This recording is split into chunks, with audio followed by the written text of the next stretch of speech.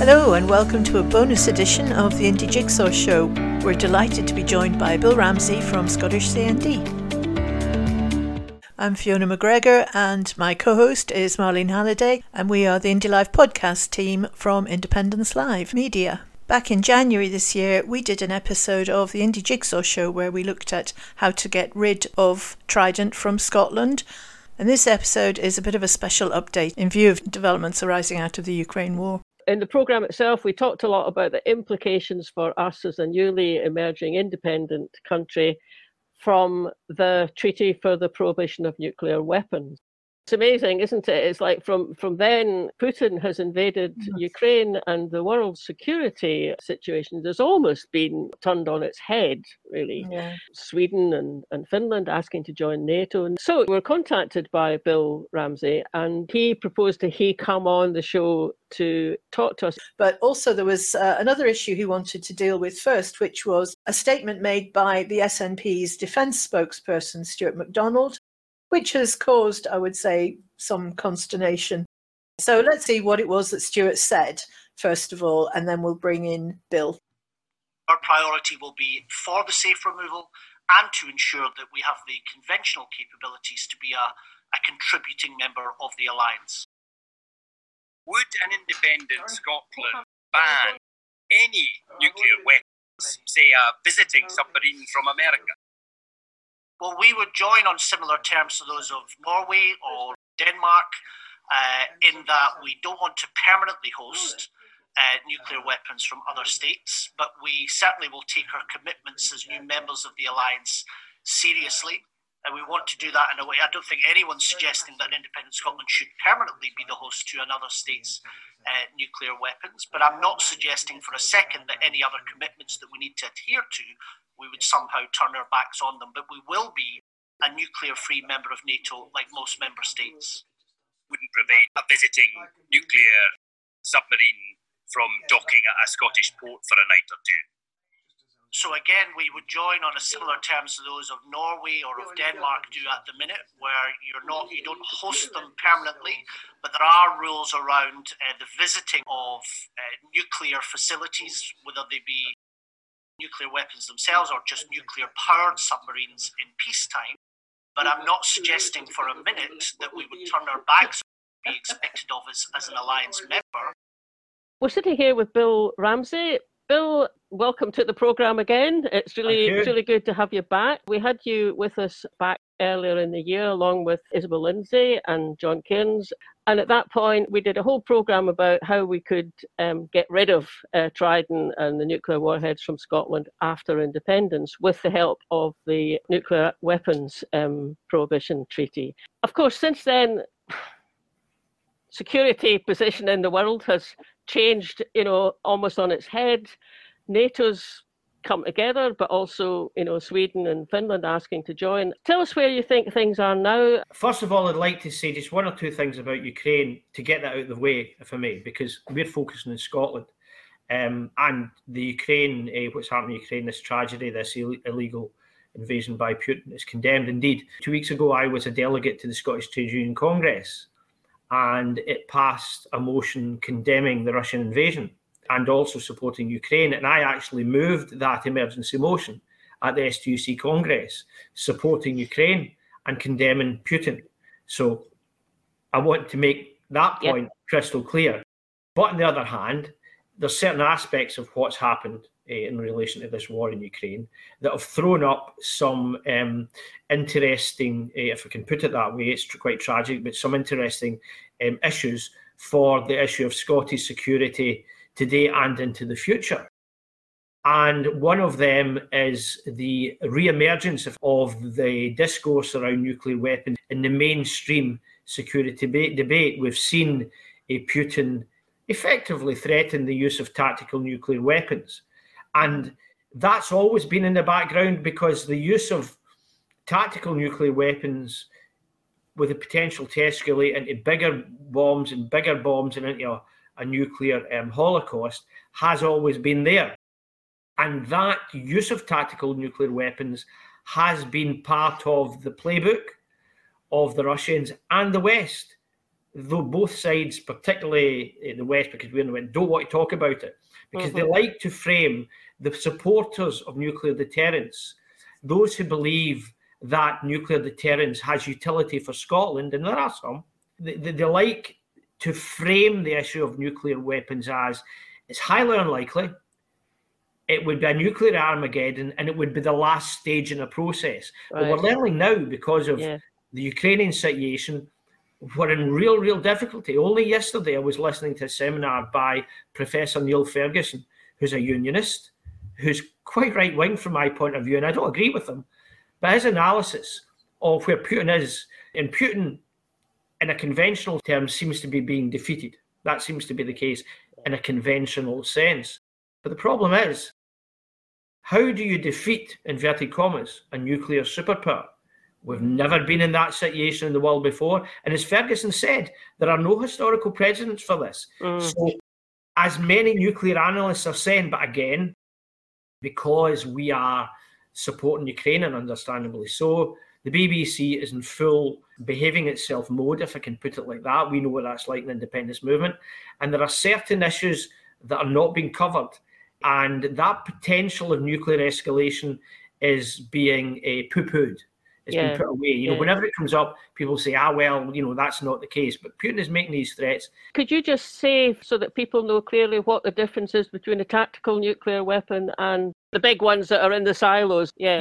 There's broadly three types. And ironically, in my early days in the 1980s as a modern studies teacher, when the then Cold War was in full tilt, and I think we're back into a new Cold War, but the two main protagonists are actually China and the USA. But leaving that aside for the moment, there are three types.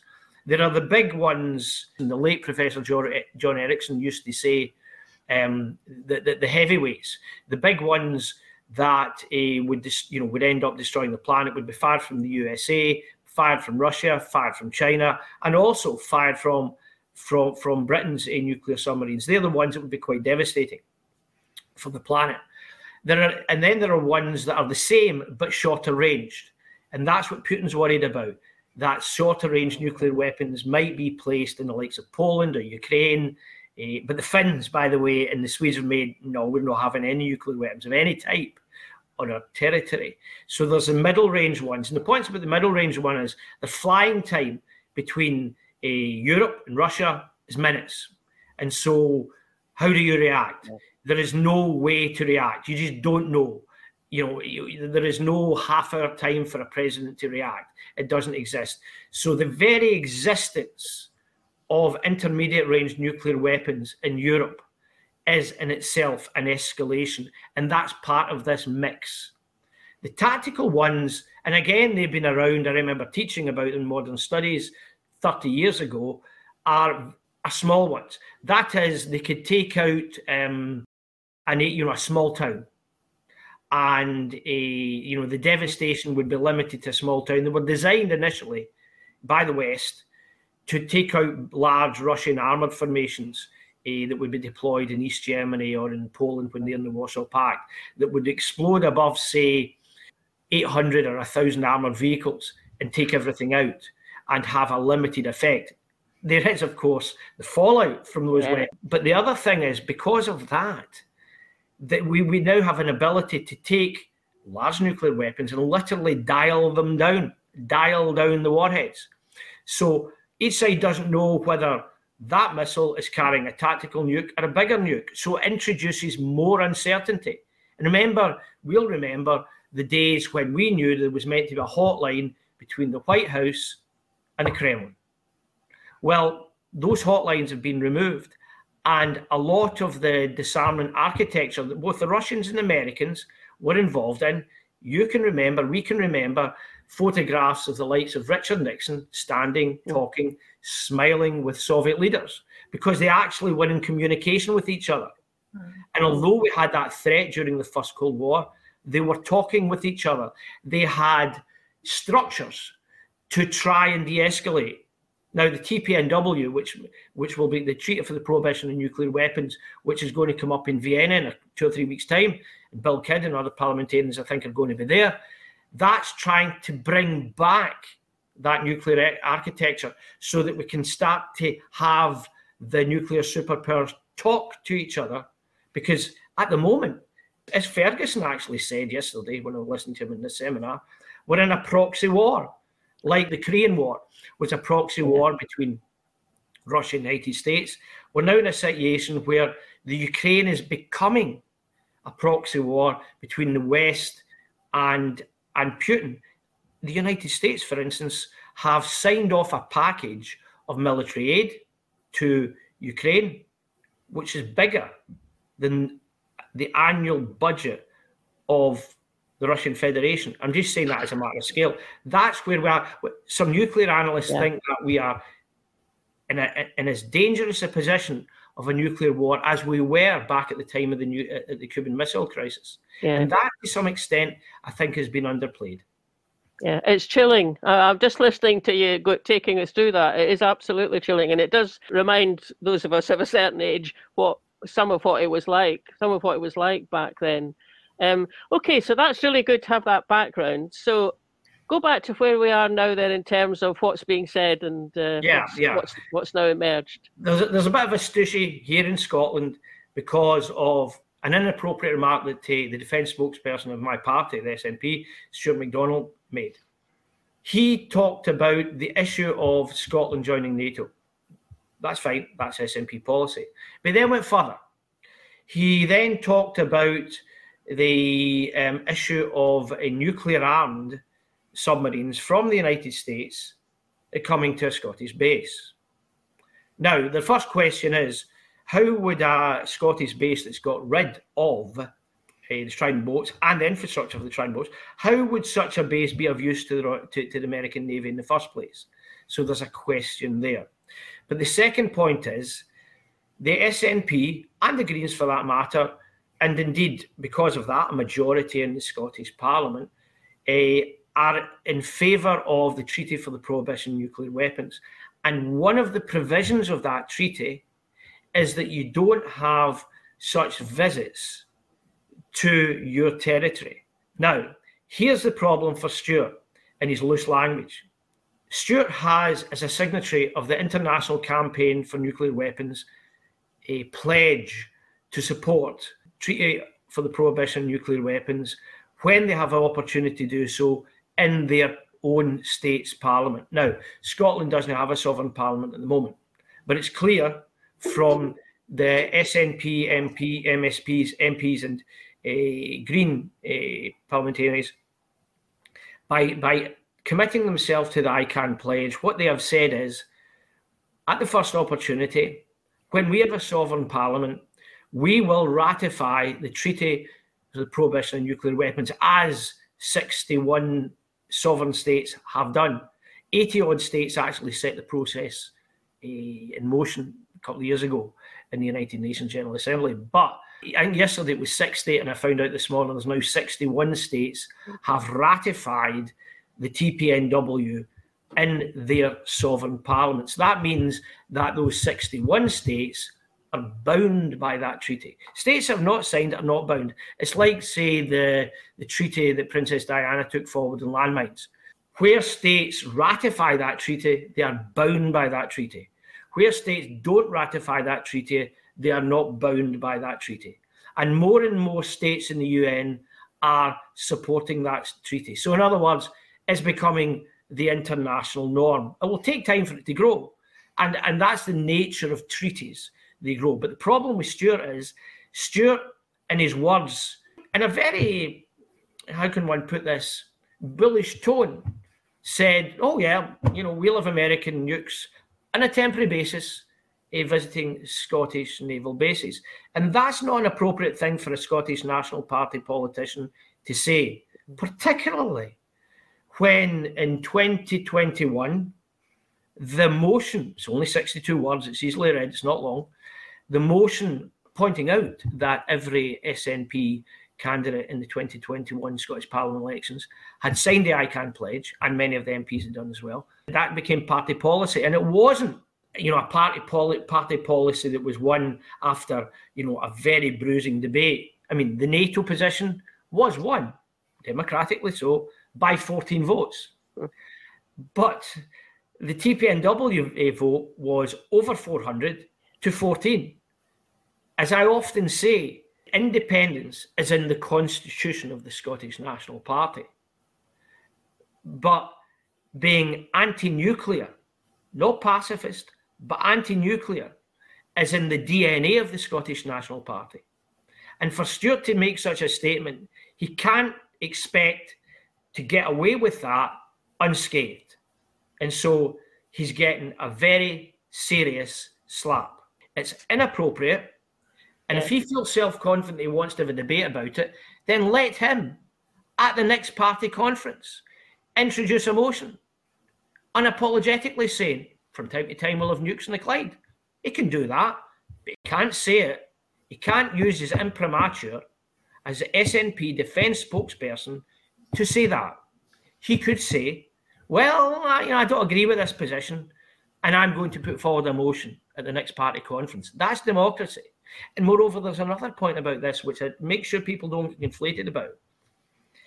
During COVID, people could say, with some justification, that the leadership style of my party has been somewhat centralised. And if anyone believes that that motion would have got onto the agenda if certain members of leadership didn't like it, they must be in Cloud Cuckoo land. So we're talking about a position here that is unequivocally the Scottish National Party position. No ifs, no doubts. Yeah. And you'll get the gainsayers and you get the unionists who'll turn around and say, well, you're signing up to NATO. This is incompatible. But as I've said, strangely enough, although the Ukrainian war is a tragedy, the emergence of the Finns and the Swedes going into NATO, and by the way, that's not a done deal. The Turks have issues, and the Turks, like all NATO members, have a veto. So, we'll wait to see what happens if Turkey is prepared to let these two, and they'll be wanting something in return to let these. The idea that these two countries are coming in, and they are coming in, they are being welcomed, and their position on nuclear weapons is crystal clear. They're no having them. And even the most hawkish member of the United States Senate is not going to criticise them. Yeah. So any suggestion that a non-nuclear Scotland will be problematic for NATO is absurd. Of course, the pro-nuclear people in NATO will, because of Stuart's remark, see that as a sign of weakness. They'll see that as a sign of lack of self-confidence in your own position. So we're in the bizarre position today where Sweden and Finland unapologetically have decided to go for NATO, but also unapologetically said, by the way, we're not having anything to do with any nukes, and no one in NATO is batting an eyelid.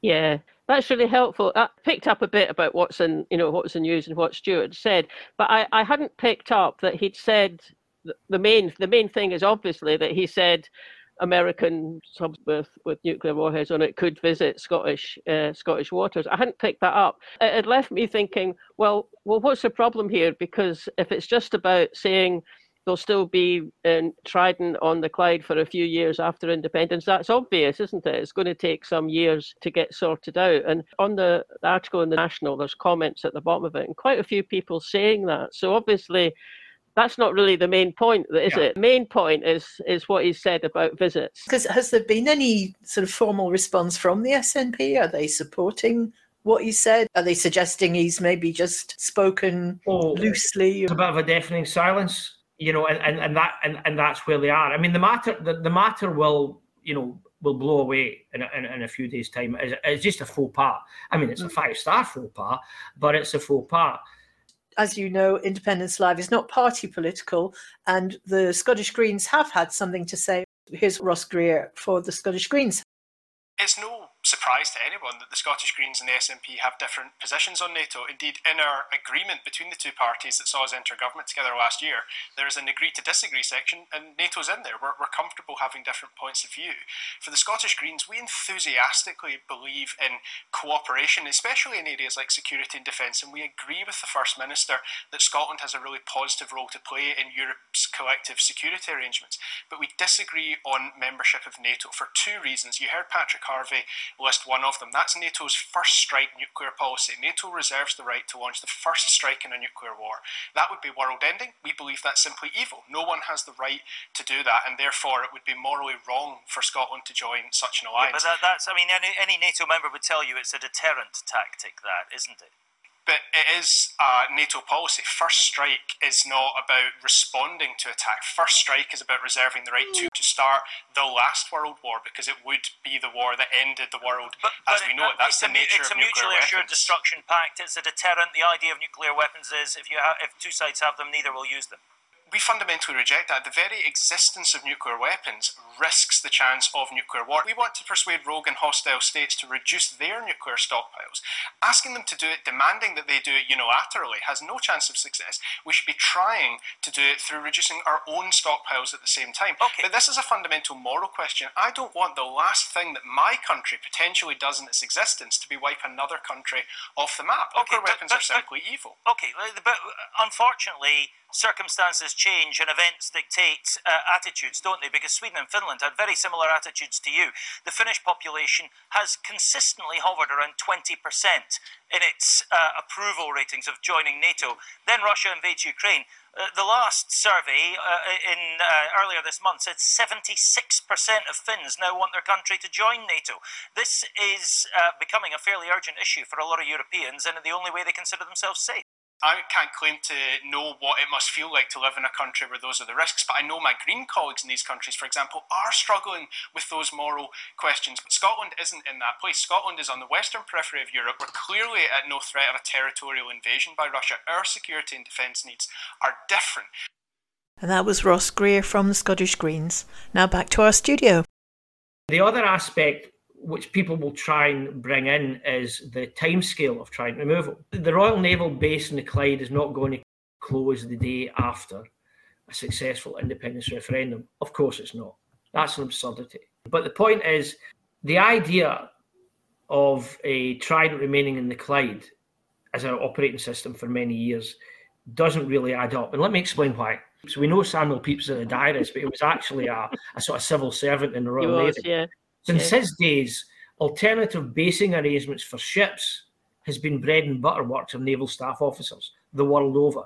You've got assets based here, but what happens if something happens in his base? Where do we put them? So alternative basing arrangements is just bread and butter work for naval staff officers, right? So the idea that the Royal Navy, and it's a very professional Navy, doesn't do alternative basing arrangements is an absurdity. Indeed, it would be a professional insult to the staff officers of the Royal Navy to say that they don't do alternative basing arrangements. Of course they do. Moreover, last September, this issue was the discourse on the front page of the Financial Times. There were unnamed senior officials talking, saying, yeah, of course we're doing alternative basing arrangements. We're not going to talk about it. And that's understandable as well, because, you know, military assets are based here. You're not going to advertise to potential opponents. We're going to put them somewhere else. So I understand why that sort of stuff remains secret. But it goes further. Some people will say, well, the idea of an independent Scotland has never been credible because they've not done that alternative basing staff work. Well, there's two answers to that. First one, they always have. They'll have done it as a training exercise for staff officers. But leave that one aside.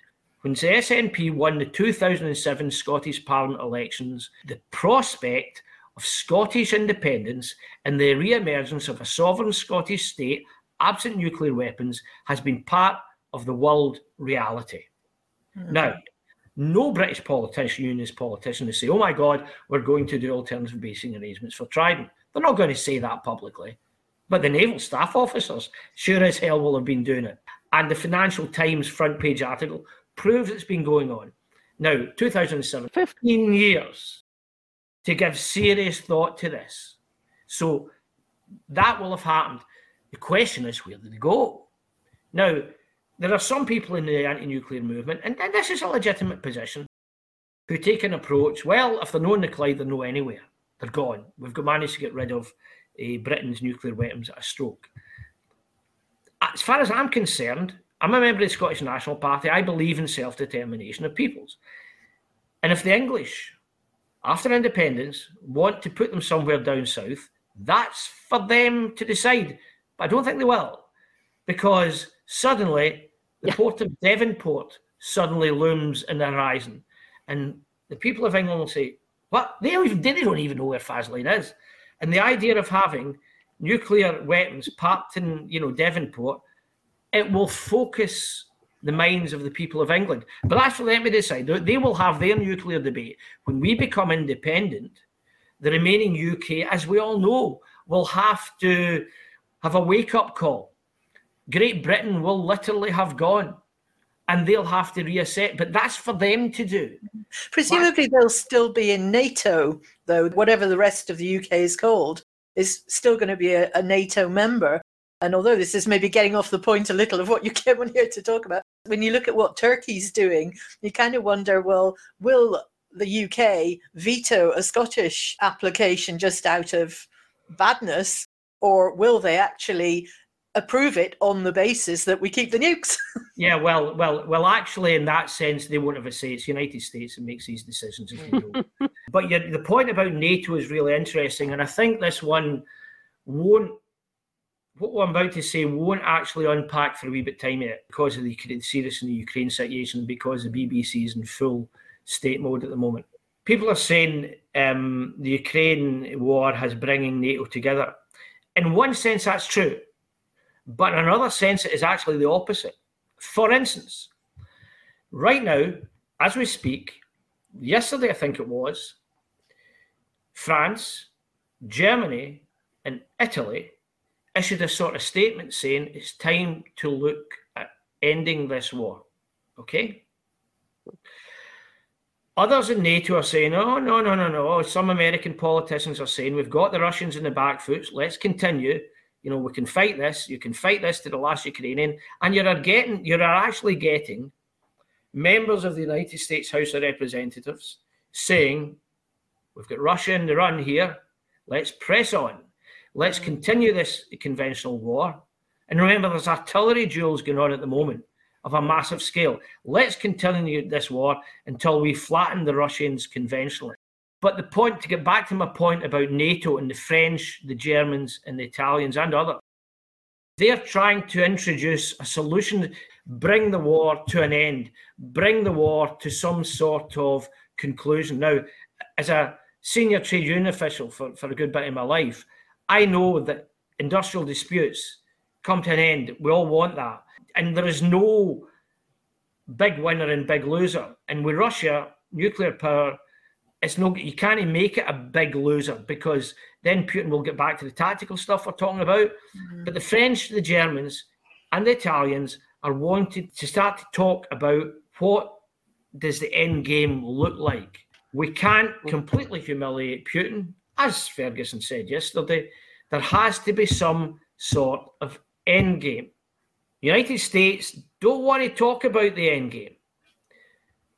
President Zelensky, and I understand that he is doing everything to defend his country against this invasion. And I do not gainsay him about this. I have no issues with Zelensky. I see where he's coming from. But on the one hand, you've got the French supplying the Ukraine with artillery pieces, modern artillery. But at the same time, you get President Zelensky saying to President Macron, we don't want to talk about the end game now.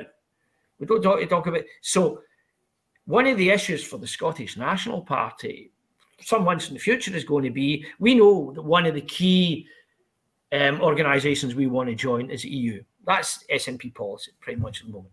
And I don't think that's going to change. Mm. At some point, we're going to be looking at EU membership. Who do we run with in NATO?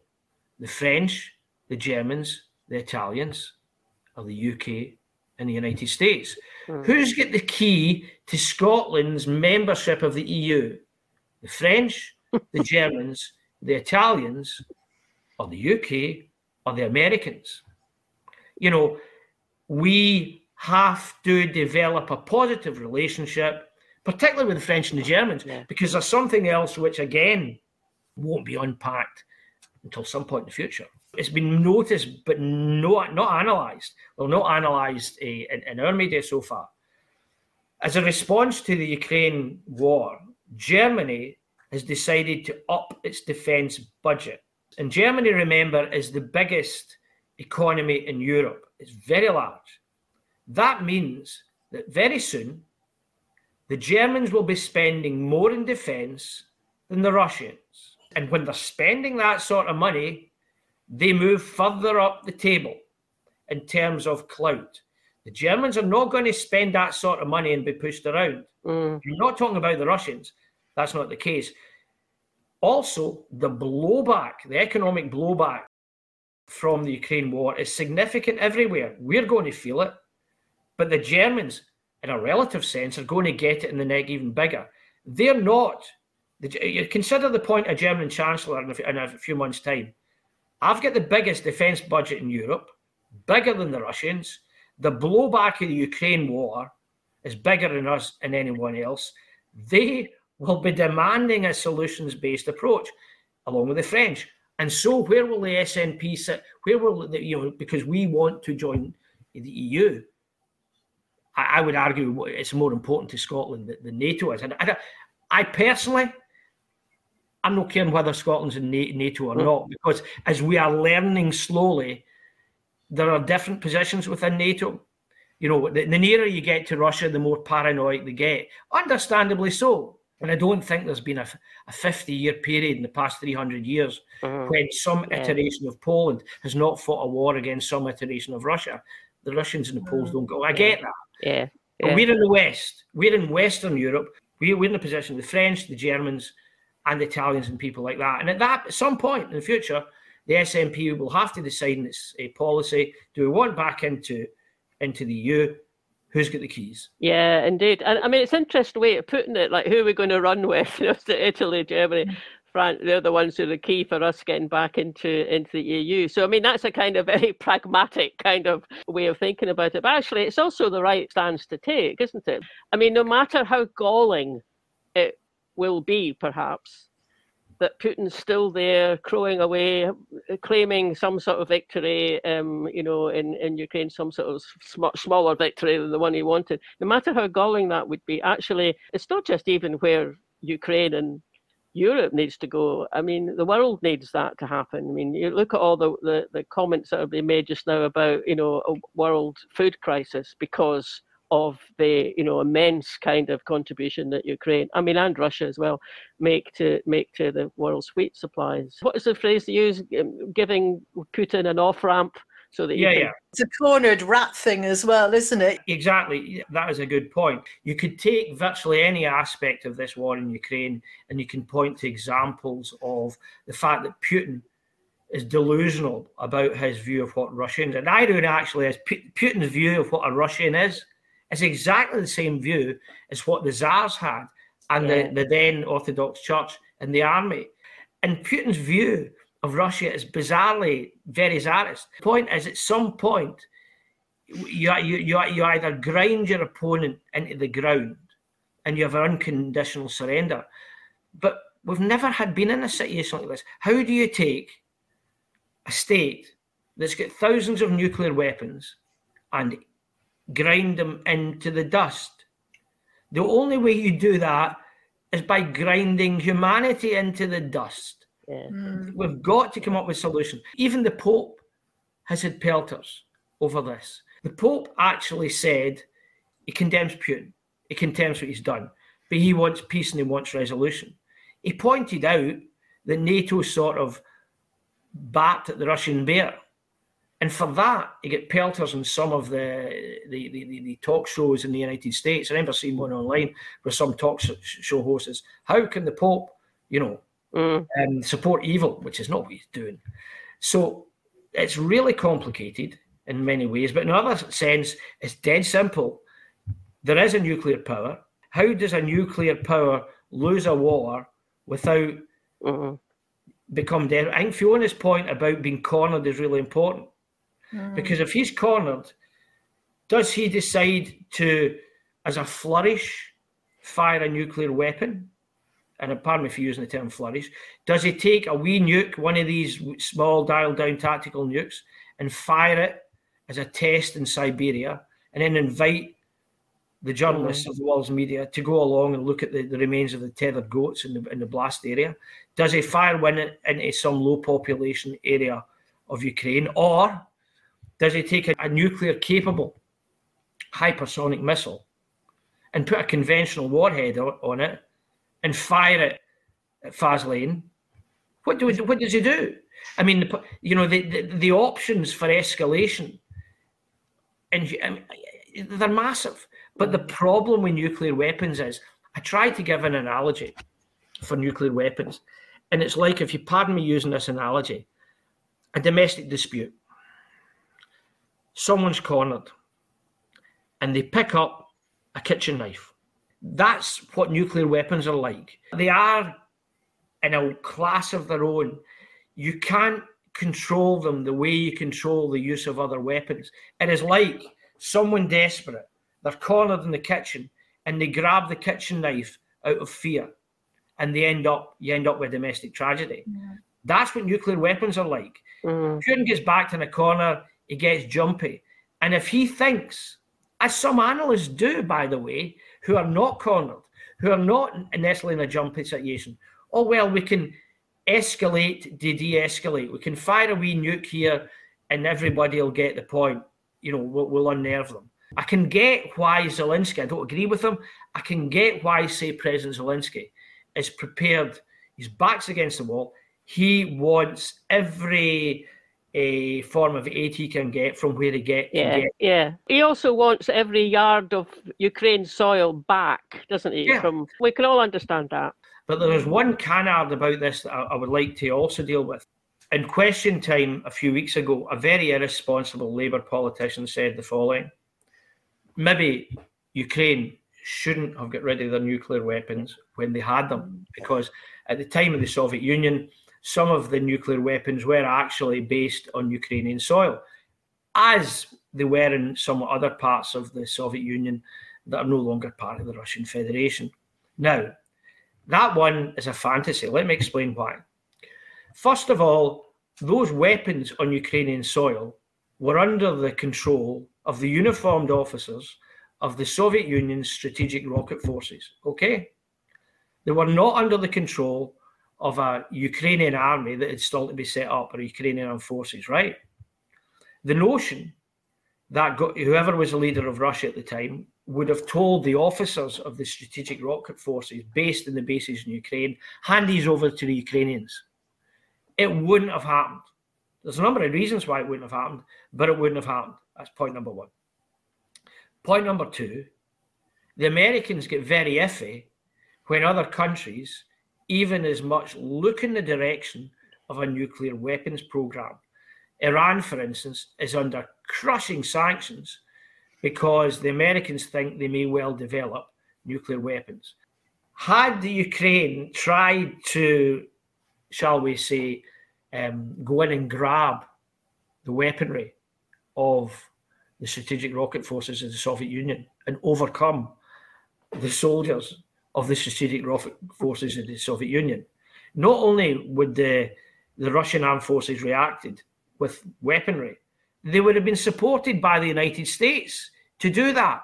Yeah. Way back then, apart from one particular academic who in many ways, John Mearsheimer, a realist from the realist school of geopolitics, he's very good in some areas, but that's one area where I believe he's talking through a hole in his head. It's just simply the idea of the Ukrainians holding on to their nuclear weapons was, at the time, if you look at it, was incredible. The Russians wouldn't have tolerated it. The Americans wouldn't have tolerated it. And the whole of the international community said to Ukraine and the others, we'll take them away.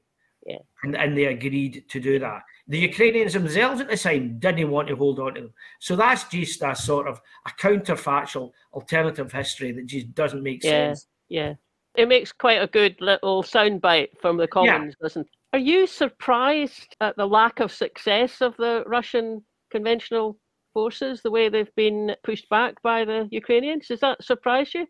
From the public source information, from what I'm talking about what the analysts say, I'm not talking about conspiracy theory. I'm talking about peer-reviewed academics employed in Western universities. They are saying that they're surprised by the lack of conventional success of the Russian forces. But even more interestingly, if I may put it this way, is the lack of understanding by Putin and his leadership. There was an invasion in 2014 of Crimea and the Donbass, right? Okay. Since then, NATO and the United States in particular has been sending the Ukrainian armed forces new weaponry. They have been training the Ukrainian armed forces to NATO level professional standards. Now, one assumes that the Russian intelligence community knew that.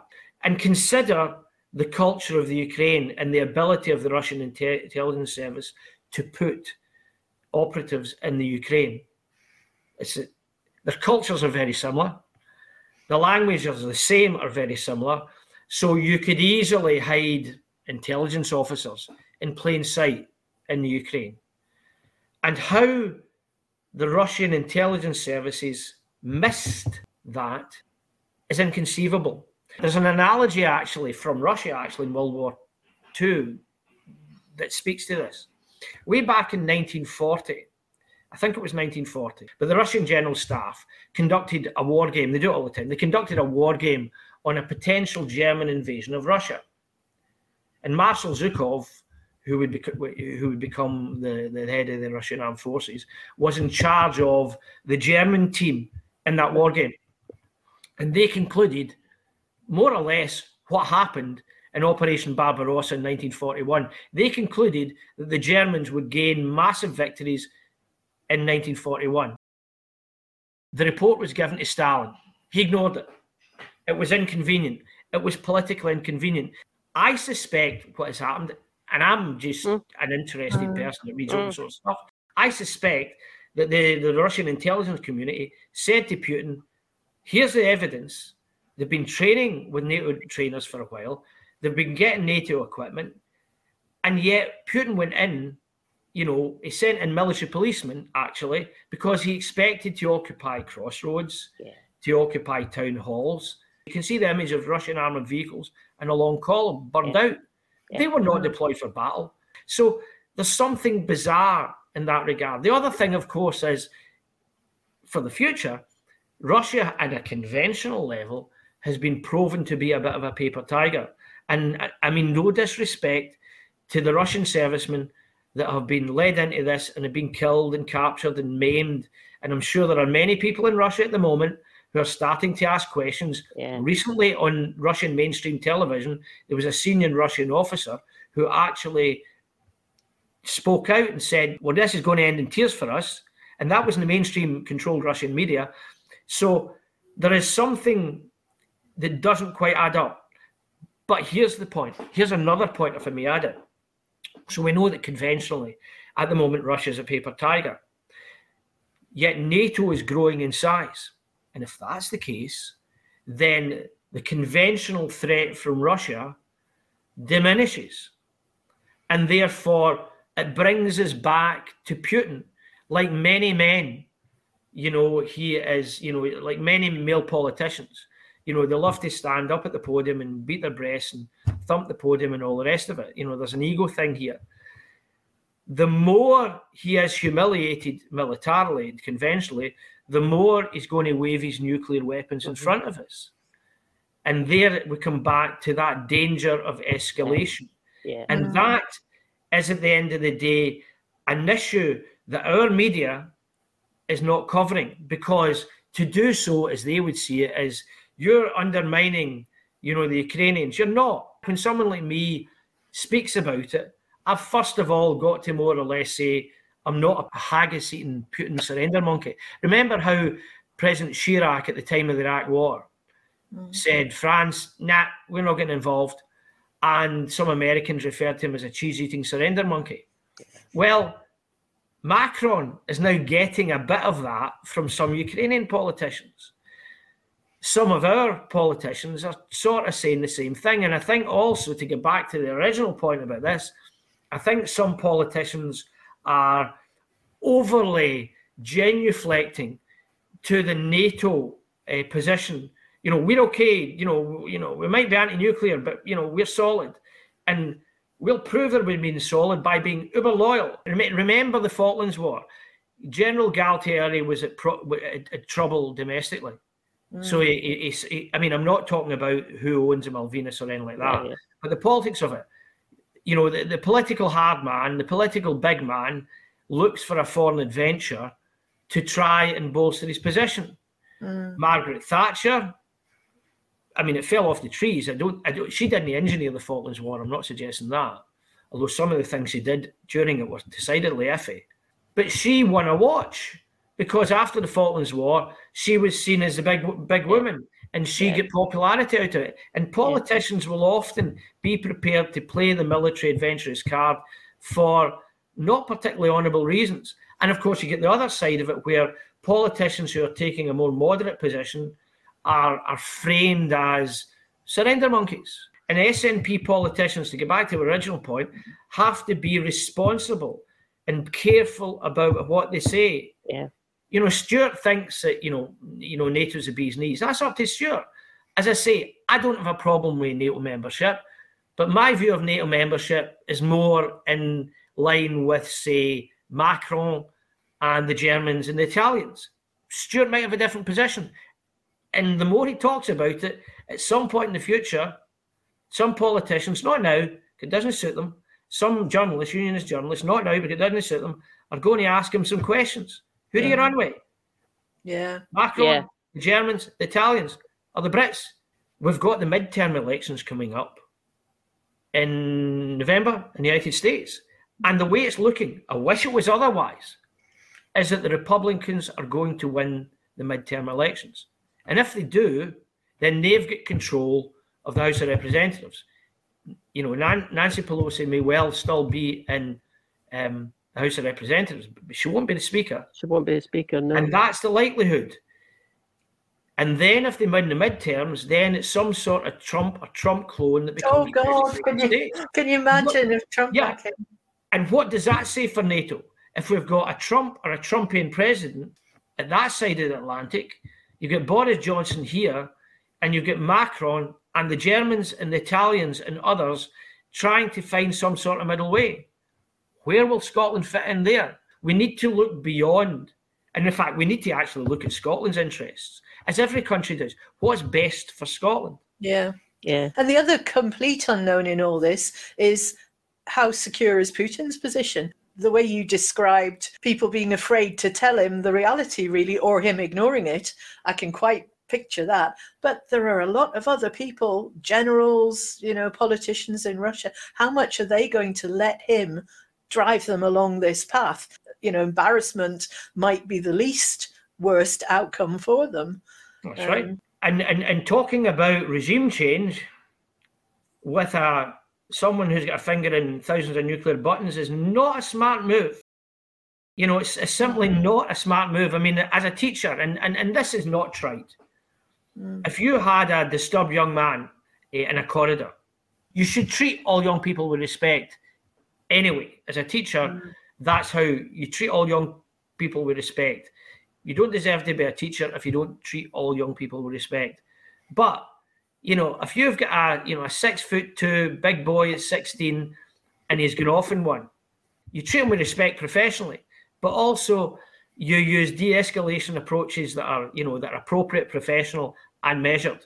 Yeah. And Putin at the moment is an angry, wounded Russian bear. Yeah.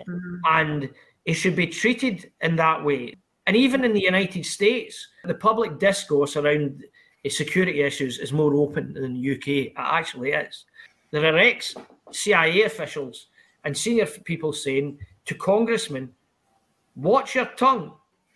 Stop bragging about the fact that it's US intelligence supplied to the Ukrainians to target Russian generals. You shouldn't be saying that. Yeah. It happens in another matter, but you shouldn't be saying that because that will then get personal. They said the same about American intelligence helping sink the Moskva, didn't they? The big battleship. Like it also has to be said there's going to be a lot of disinformation. as an EIS member, a teacher, I'll just maybe finish with one final point, which is the case for all educators. And I've been thinking about this, I'm no longer, I'm still an EIS member, but I'm no longer in the classroom. As a modern studies teacher who actually did a bit of security issues when I was doing my degree, and who's interested in military affairs, RUSI member and all the rest of it, covering the Ukraine war in the classroom, and there's no way you can't cover it, would be a challenging prospect. Now, look at children in one of the world wars. Where were their information sources? Their parents, the morning newspapers, the evening newspapers, and the broadcast for the BBC.